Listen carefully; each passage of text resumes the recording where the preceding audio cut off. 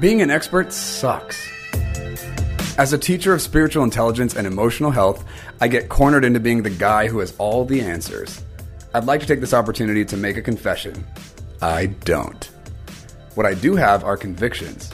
I have theories. I have questions. I find myself looking around and I'm like, we can't stay here. Stop setting up your tent. We can't stay here. Through my journey, it's become evident that being a participant is no longer enough. It's time to become reformers. These are my confessions. To get deeper in this conversation, visit MikeMiyashiro.com.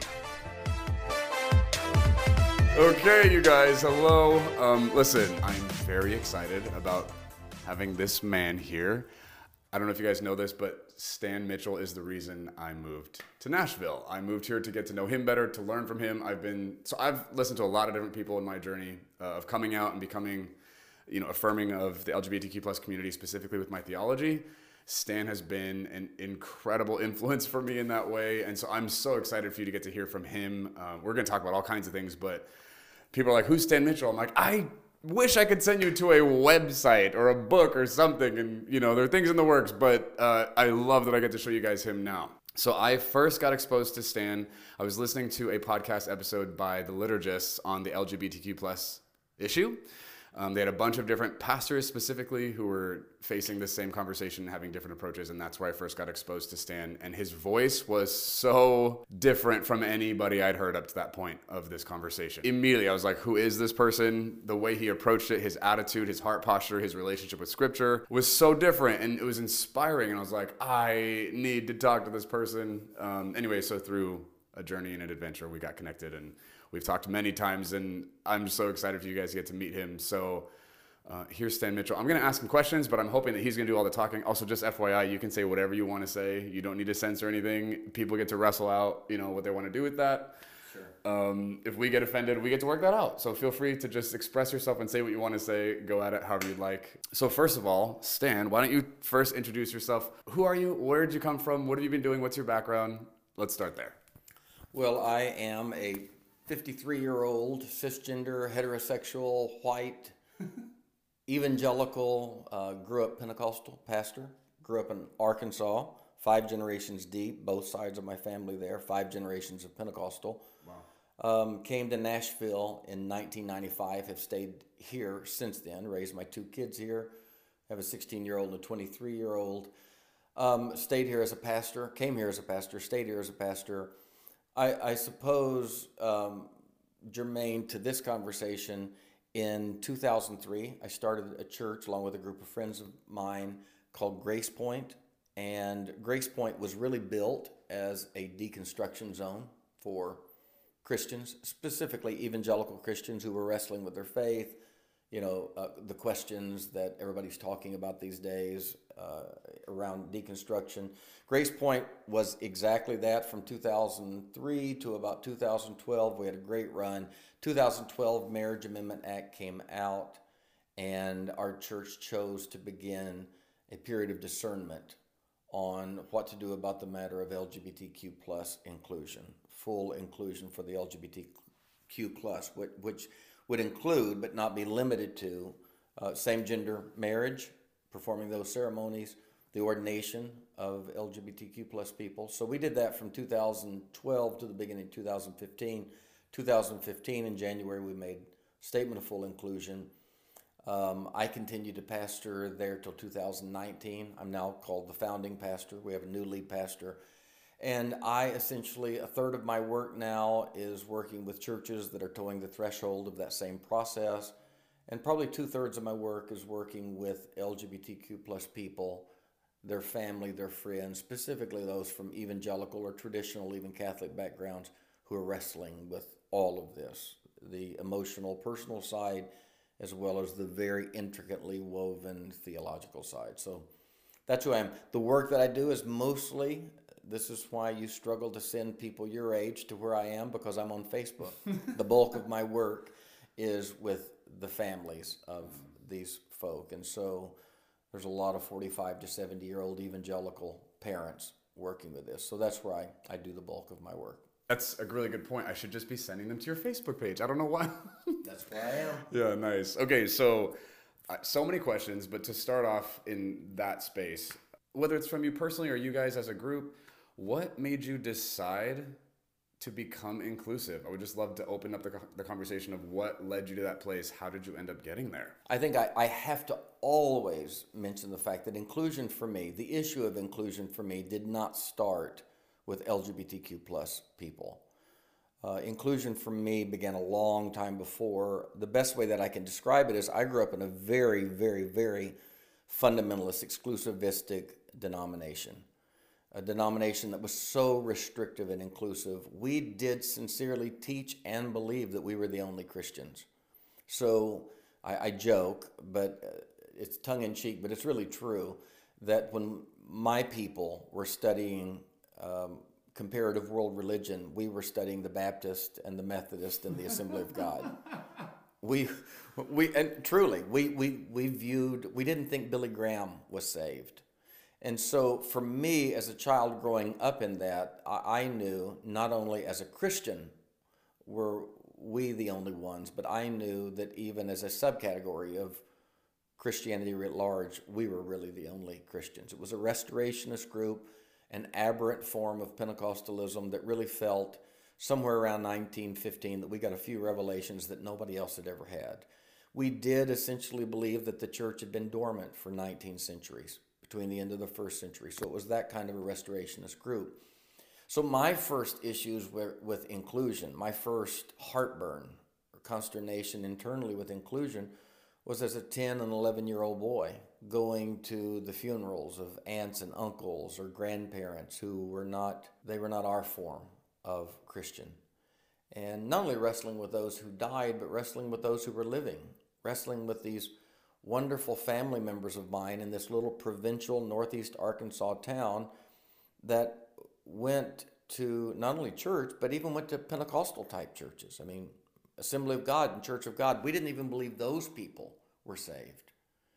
And so the dissonance of knowing how wonderful these people were, how sincere they were, and yet reconciling that with the fact that I was taught they were lost was a lot to deal with. So that's where my journey with inclusion began.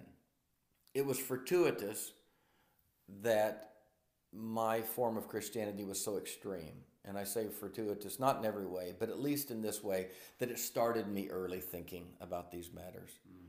It tenderized me, sensitized me to the reality that really sincere people could believe awful things about other people because they believe awful things about God.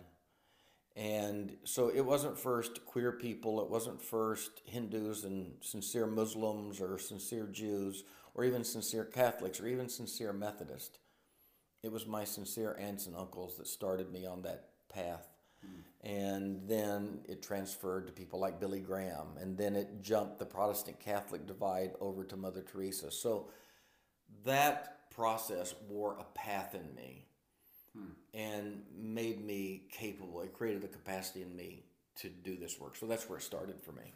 For the sake of people hearing about your journey for the first time, you became inclusive. There was backlash. There was fallout. Can you maybe paint the picture a little bit more of like what kind of cost was this for the church, for you, when you made Grace Point fully inclusive? What did that look like? We were a church. We were already kind of a moderate progressive church, so we were a gadfly in the community. We were never going to be on that. A gadfly? A fly in the apothecary's ointment. We were kind of pushing the envelope on things. We were an annoyance. On a good Sunday, we would have 800 people. In our congregation, there were probably 2,500 members. In the throes of that, between 2015, as that congregation of 800/2,500, a $1.7 million budget, a 23-acre campus, we got all the way down to a congregation of 60 to 80 people on a weekend and a few hundred that called themselves members there. We had to sell our campus. We made it through that hardest. That was the low point. We made it through that, got to the other side, and now Grace Point on a Sunday, a good Sunday now, we'll have 200 to 300 people. The congregation is probably, I would say there's 600-800 people who call it home, and it's a thriving church and doing well. The new lead pastor there is a wonderful guy, wonderful friend of mine. I'm the founding pastor, which is kind of like Queen of England. No responsibility, no power, just nice to be there. And just, right. I sit in the back and hand out bulletins and make sure people know who I am. Still have a weak ego. We survived, but it was hard. Having gone through that, I understand there was national coverage of this experience or this move. Like, can you tell us a little bit about what that was like? Oh, sure. We were an anomaly because evangelical churches in the Bible Belt were not making this decision. There were denominations that had already made this decision. But for an evangelical church in the middle of the Bible Belt to make that decision, we were really on the front cusp of that, which is sad that 2015 was how long it took. To that end, it's 2022. There hasn't been like a groundswell following us. I think back in 2015, the few of us who did this, we were like, we're going to the dam's going to break. It's still a trickle. It's because it's so difficult. It was big news. So, I mean, Wall Street Journal and Time Magazine and CBS, NBC, they were all coming down. Like the national level programs doing interviews. It was kind of amazing. And in retrospect, kind of sad that it would be that big of a news. In the last few years, I've spent a lot of time in the Northwest, like Portland and Seattle, working there. Honestly, when evangelical churches or churches of any kind become inclusive on this issue, there's no room for self-congratulation because the rest of the world up there is like, what? You mean you're just now getting to this? So it's not something that credibilizes you with the culture around because they're like, there's no room for congratulations here. Okay, I'm glad you aren't doing that anymore, but geez, we didn't even know you still were. So some of the self-congratulations we got in the South, you don't get in other parts of the world for sure. So it was big news, sadly.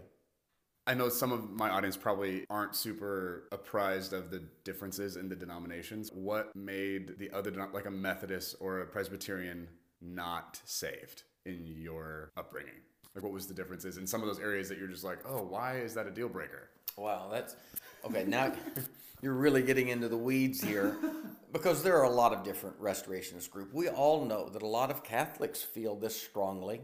And built into Catholic doctrine is this kind of sense toward Protestant people, like there's no capacity for them to be saved. That's certainly softening a lot, in a lot of Catholic circles. By and large, that's the way it is. We know Church of Christ folk also have a tendency within their circles to believe that outside of them, people are, if they're not lost, their salvation is definitely in jeopardy. My little restorationist group was, again, an aberrant form of Pentecostalism. Normal Pentecostalism is Wesleyan in its tradition. The Wesley brothers emphasized that there was a second work of grace that we refer to as the baptism of the Holy Spirit. Wesley referred to it not as a tongue-speaking experience, but first as a strange warming inside of him. It was at the end of the 19th century that some Wesleyan Nazarene people began to explore the book of Acts and say, not only should you be strangely warmed, but this subsequent work of grace is poured out and you will also speak with tongues, glossolalia, as an evidence that spirit baptism has happened. The Wesleyan tradition was always that was a second work of grace that followed salvation. My little group did not believe that. My group believed that was not two works of grace, it was one work of grace. So until a person was baptized in the Spirit exclusively with the evidence of speaking in tongues, they were lost. If they believed otherwise, even about the baptism of the Holy Spirit, it would somehow impugn their baptism. We also believed that water baptism had to be administered by immersion, calling on the name of the Lord Jesus Christ. My people also developed what they thought was a new take, actually an old take, a first century apostolic take on the Godhead, and we rejected the idea of the Trinity. Our people were not Trinitarian, they were called Oneness Pentecostals. Anyone who was baptized calling on the name of the Father, Son, Holy Spirit, anyone who had a Trinitarian conception of God. We definitely believed in Father, Son, and Holy Spirit. We just simply saw those as three modes. We didn't know enough about church history to know that in the 2nd, 3rd, and 4th centuries, there were people that had those same thoughts. They were called modalists. We made big issues out of that. We also made big issues out of external holiness. Our women couldn't cut their hair. Our men had to have short hair. We weren't supposed to have facial hair, at least under the nose. I never understood how we could have eyebrows, but we couldn't have mustaches. We made those things necessary. There were not, in our world, there were not primary, secondary, and tertiary issues. There were no ancillary doctrines. The doctrine that a woman couldn't cut her hair or wear slacks was as important as the doctrine of God. There were not levels to those things. So anybody who didn't see it that way didn't have what we were always referring to, and I air quote it not to diminish it, but the truth. We had the truth. We were the harbingers. We were the last of the Mohicans of Revelation. God had given it to us. We brought back a dormant church for the end time. So you're saying like this would cost me my salvation in that circle? It would at that point. I'm hearing these days that facial hairs, there's a softening on that. My parents in that movement were always pushing the envelope. I have chagrined them by going further than they did, but anytime my dad says, son, why are you doing this? How are you doing this? On what grounds are you doing this? I always say, you were pushing the envelope. Mom was on the organ and teaching Sunday school classes, and she did a study on 1 Corinthians 11 and decided that she could cut her hair. Our pastor came to the house, told her he was going to have to take her down. She couldn't play the organ anymore. I remember when our pastor came back and told her if she would wear her hair up so the cut ends couldn't be seen, tuck them under so they couldn't be seen, she could play the organ again. I remember her saying that she wouldn't be a hypocrite. Yet you guys stayed in that church from within, pushing the envelope. I wasn't supposed to play Little League sports. Those were considered Pee Wee basketball, Pee Wee football, Little League baseball. Those were worldly amusements. My dad coached them. So my dad and mom were always being sanctioned within that movement. They weren't rebels, but they were pushing. It chagrins my dad deeply when I look at him and I say, I learned this from you. You were the one who taught me to sincerely and bravely push the envelope for conscience sake. Sorry, Dad, this is your fault. Yeah, you did this. You made me this way. I don't mind him watching this because we talk about this. We've talked about deconstruction a few times. I mean, they know that this is something that I value and think is necessary and important for just where we are and what's going on. Can you speak from your rich history and experience? What is your take on this whole deconstruction thing? What is the value here for people who like hear the word deconstruction and just immediately trigger like, oh, that means you're a heretic. That means you don't believe in Jesus anymore, or whatever they just jump conclusions to, which is not true. How would you address just like clarifying what you mean when you say the word deconstruction and what that looked like? Deconstruction first is just a normal psychological process of maturation. We all remember back freshman psychology, the chapter on individuation, differentiation, or weaning, where a child begins to wean from the assumed ideas of their parents. It's a normal process. We don't just do that religiously. We do it politically. We do it ideologically in every form, culturally. Deconstruction is not something that's, just relative to our religious, spiritual life. It's a part of life always. I'm not a deconstructionist for the sake of deconstruction. I'm kind of a 3-6-9 in the Enneagram triad, so a big part of my life is peacemaker and loyalist. There's nothing that I value more or enjoy more than taking apart something that I have assumed, deconstructing it, and then being able to put it back together and say, yeah, I think I still believe that. I don't just enjoy the parts of my spiritual journey that differentiate me from my parents. I enjoy most the parts that I still share with them. So deconstruction doesn't necessarily mean you're going to end up somewhere else. It just simply means you're going to evaluate and make that assumption yours. And that's just a normal part of life for all of us. Deconstruction is one of those words that is associated with so many things, and it's almost becoming cliche now. But I do think it's a normal, healthy part of life, because I think the stages of our journey, just the psychological maturation of our life, go something like this. We assume and memorize the answers of other people. It's called schematic development. I know as a child, I know this is a thumb and this is a finger. At one point, I think these are all fingers, and I think, oh, no, that's a thumb. It's a finger, but it's also a thumb. That's a wrist, that's an elbow, that's purple, that's blue, that's red. Schema refines. Not only do I know purple and red, but now I know lavender, and I know fuchsia, and I know pink, and I know hot pink, and I know periwinkle. Schema develops. You look out the window and you say dog, but it's actually a cow. The reason you say that is because the first time you saw a four-legged creature, it was called a dog. Schema develops over time.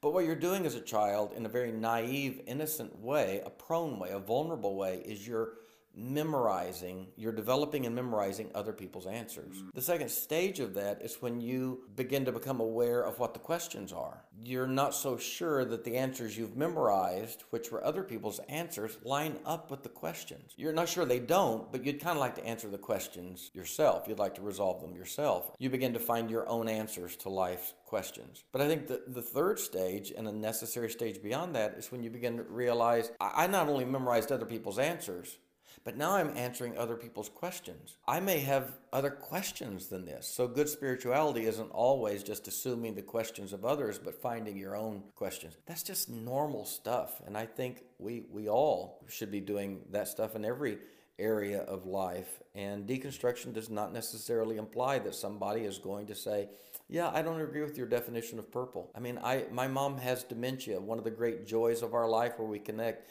is we sit around and sing old hymns. And we don't feel the same way about, some of the stuff that you and I will be talking about. But there's a lot I still share with her. And I would choose, as someone who's experienced deconstruction, to focus on the beauty of the similitude as much as some of the painful areas that I've had to move on. So that's deconstruction as I see it. You mentioned your inclusion of the LGBTQ plus community was not inspired by them.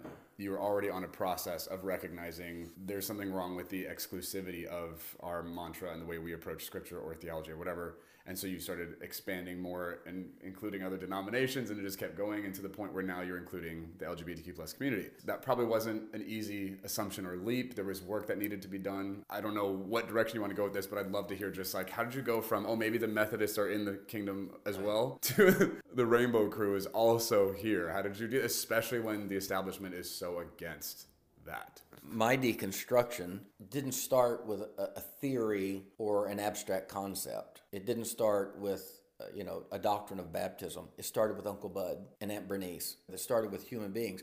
Parker Palmer, the great author that I would encourage everyone to read after, Palmer beautifully said, and I won't get this exactly right, but the gist of what he said was, it's amazing that a religion like Christianity, one that is supposedly based on the idea of incarnation, so often gets lost in disembodied concepts. We are incarnational. Even the literary portion of what we consider to be the communication of God in John 1 said, in the beginning was the Word, and the Word was made flesh. And that fleshly word, Jesus, didn't then, pass the baton to a book. He said to us, you're going to stand in my stead. Specifically, Paul said, now we are the body of Christ. We now stand in the stead of Christ, reconciling the world. The body of Christ is a fleshly body. As I see church history, and I don't think it takes a careful reading of church history to see this, most theological development for us has not started in the ivory tower or with a group of people studying tenses of verbs or the syntax of a biblical text. We don't generally start with some esoteric theory. We generally start with human experience. That's the incarnational side. I mean, think about the early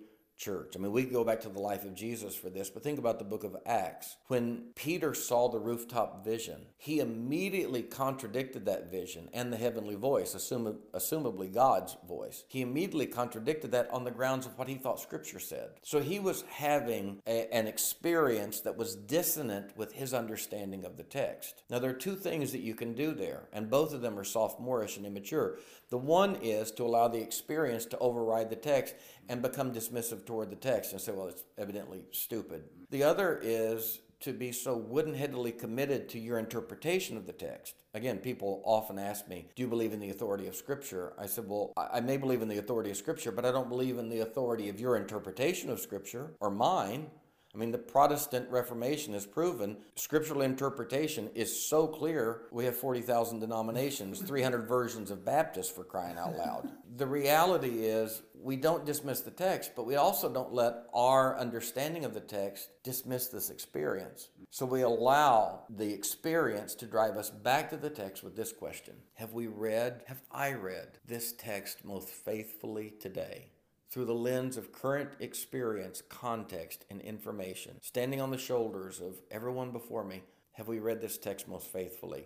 And church history is a long history of human experiences. So the experience I had with Uncle Bud and Uncle Junior and Uncle Bill and Aunt Charlotte and all these good people who were supposedly lost. The experience I had with them, their witness, the beauty of their Christianity, the realness of their experience, it didn't automatically make me throw out the Bible. It did make me humbly question my interpretation of the Bible. And all that happened with LGBTQ people was they became one more group of people. And they really weren't a group of people. They were Antonio and Ron and Larry and Jody and Mary. They were people who I witnessed three things in them. I witnessed a very real experience of Christ. I witnessed a very fruitful Christian life that justified their statement of being a follower of Christ.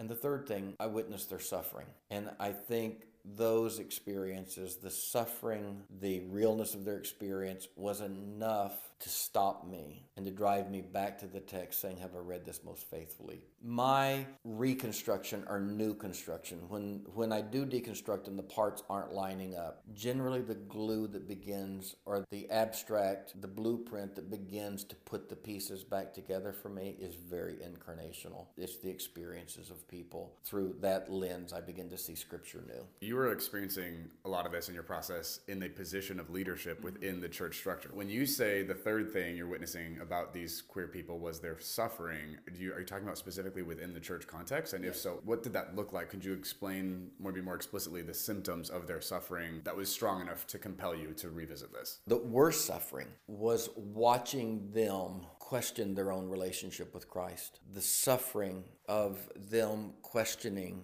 whether or not they were saved, and within our language, whether or not they had a relationship with God, whether or not they were going to spend eternity in heaven or hell based upon this part of them that they couldn't fix. Watching LGBTQ people try to be something they weren't, try to be transformed, try to be straight, knowing, and watching, not just watching adults do this, but watching 10 and 12 and 14 and 17-year-old children doing this and watching them feel like they were less. That's an immense amount of suffering, just that process. The secondary suffering was watching them hold a very second class, at best, citizenry within the church. You know, we were further down the road than a lot, but they were at the communion table, but they really weren't at the communion table. Prepositionally, they were under the communion table. They were the Syrophoenician woman who was told that she doesn't belong at the table, and she said, maybe not, but I'll take what falls from the table. And for starving people, often the crumbs that fall are enough. But like people of color, especially here in the North American experience, people of color coming from chattel slavery, there was a time that the Jim Crow South, separate but equal water fountains, I mean, a water fountain with a sign above it describing your capacity to drink from this fountain and not that one. For a while, maybe that was experienced as better than not having water in the slave fields. But there's a point where the water from a separate but equal water fountain begins to taste bitter and poisonous. I watched these people suffer. At first, satisfied to assimilate the inadvertent communion crumbs that fall from the corner of our mouth, the wine-soaked ones. But eventually, they begin to suffer beneath the table. So I watched them suffer as not being able to be in positions of leadership, not being able to have their marriage done in the church, not being able to have, their child dedicated with them standing in front of the congregation, not being able to be ordained if they felt called to ministry, that kind of suffering. I mean, I didn't assume when I went back to the text that I would read it differently. I can admit that I wanted to. And so that would impugn in some people's mind because now I have an ulterior motive. But my question is, how severely wrong is that ulterior motive? I'm a cisgender heterosexual. My kids are cisgender heterosexual. I didn't, within my immediate family, have a dog in the hunt. I wasn't doing this for me. If I'm impugned by my desire for the text to say something differently, then I'm impugned. I can say in defense of that, though, as much as I wanted the text to say something differently, I didn't assume it would. And I wasn't foolish enough to gerrymander the text to make it say something that it didn't say, because I knew ultimately if this was love, that wouldn't be helpful. So I still had that evangelical, traditional, and still have to some degree, to a great degree, that sensibility of I love Scripture, I love tradition. I'm not going to change this, if it doesn't merit changing. I can say, and this is something that's well known in these circles, there were 6 texts. There really are. When you look at the entirety of the Bible, there are 6 big texts. And people from our side kind of pejoratively call those clobber texts because they feel clobbered by them.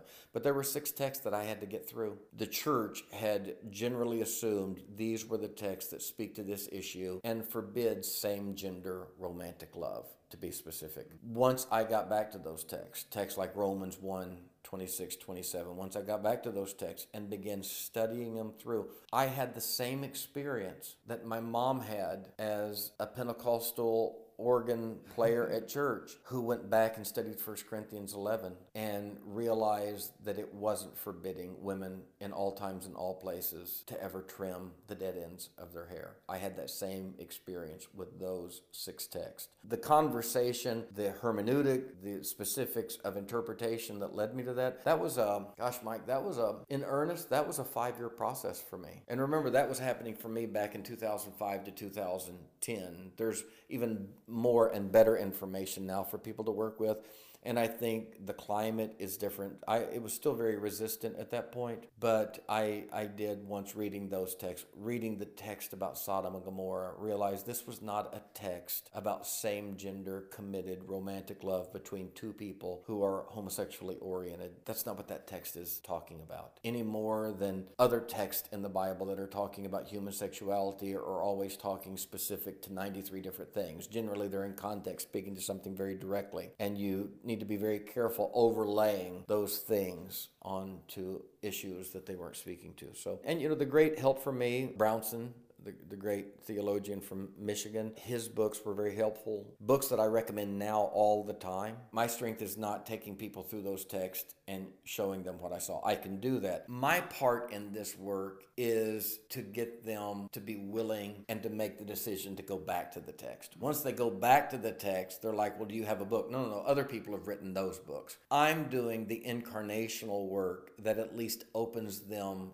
to go back. Once they go back, depending on where they are, I'm recommending Matthew Vines and his great work, which is really good for evangelicals who have a very high view of Scripture. David Gushee, the Baptist pastor ethicist, his work is really wonderful. Kathy Baldock, our mutual friend, her work is just par excellent. There are so many resources for people who are willing to go back. What I find is once they go back and do the work, there's a lot of resources there. The hardest work in all of this is getting them to be willing to go back. And I'm trying to build the theological case that not only should they entertain going back, it's a moral Christian ethical responsibility based upon incarnational experiences. And there's enough suffering in the body of Christ around this that we at least should be willing to go back. So when people go back and they're in the morass and they're struggling through all of that, I'm very patient with how long that process takes. Why wouldn't I be? It took me 8 to 10 years. What am I going to do?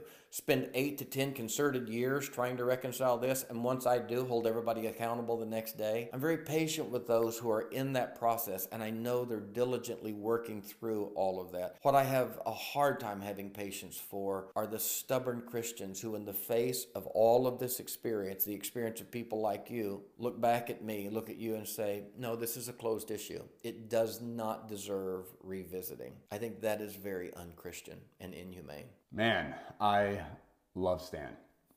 This is a 3-part series I did with him. This interview was one long conversation I'm breaking up into 3 sessions because he has so much detail and so much depth and understanding and breadth of knowledge he's bringing to this conversation that I love. I'm so glad that we got to have this conversation and record it. So make sure you check out part 2 and 3 of this interview series. He's going to get deeper into what led him to the place of becoming inclusive, how we read Scripture, and even learning from Jesus and Paul how to rightly divide the word of truth. So fascinating, so important. I think this is such a big deal for all Christians to hear, especially in the modern church today, how we relate to Scripture and then the decisions we make based on our relationship with the text. So I hope you check out the other 2 parts that are going to come out after this. It's going to get awesome.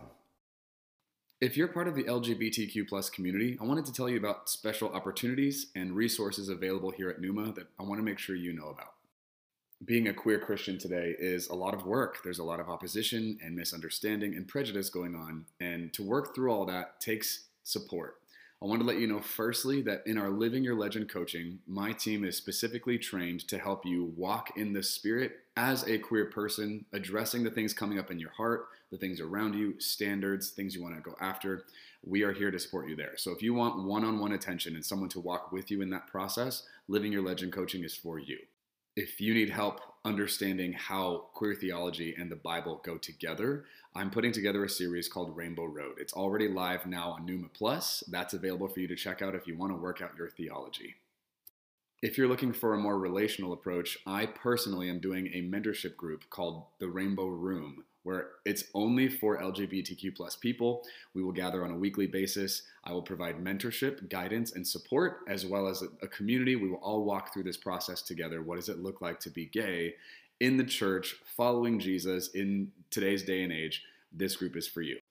And lastly, if you're planning on coming out, or if you were outed, or if your coming out experience wasn't ideal, I wanted to let you know that we here at Pneuma love our LGBTQ plus brothers and sisters. We are going to be hosting a coming out party on June 1st. That's a place for you to get to have your coming out for the first time or to redeem your coming out experience. We want to celebrate you. We want to surround you with people who love you, believe in you, accept you fully as who you are. And we want to make sure this is a celebratory experience, one that's affirming and embracing of you. If you're interested in any of these things, please email us at contact@mikemayashiro.com. That email address is in the description of this episode. My team will happily provide all the information you need for the areas that you're looking for.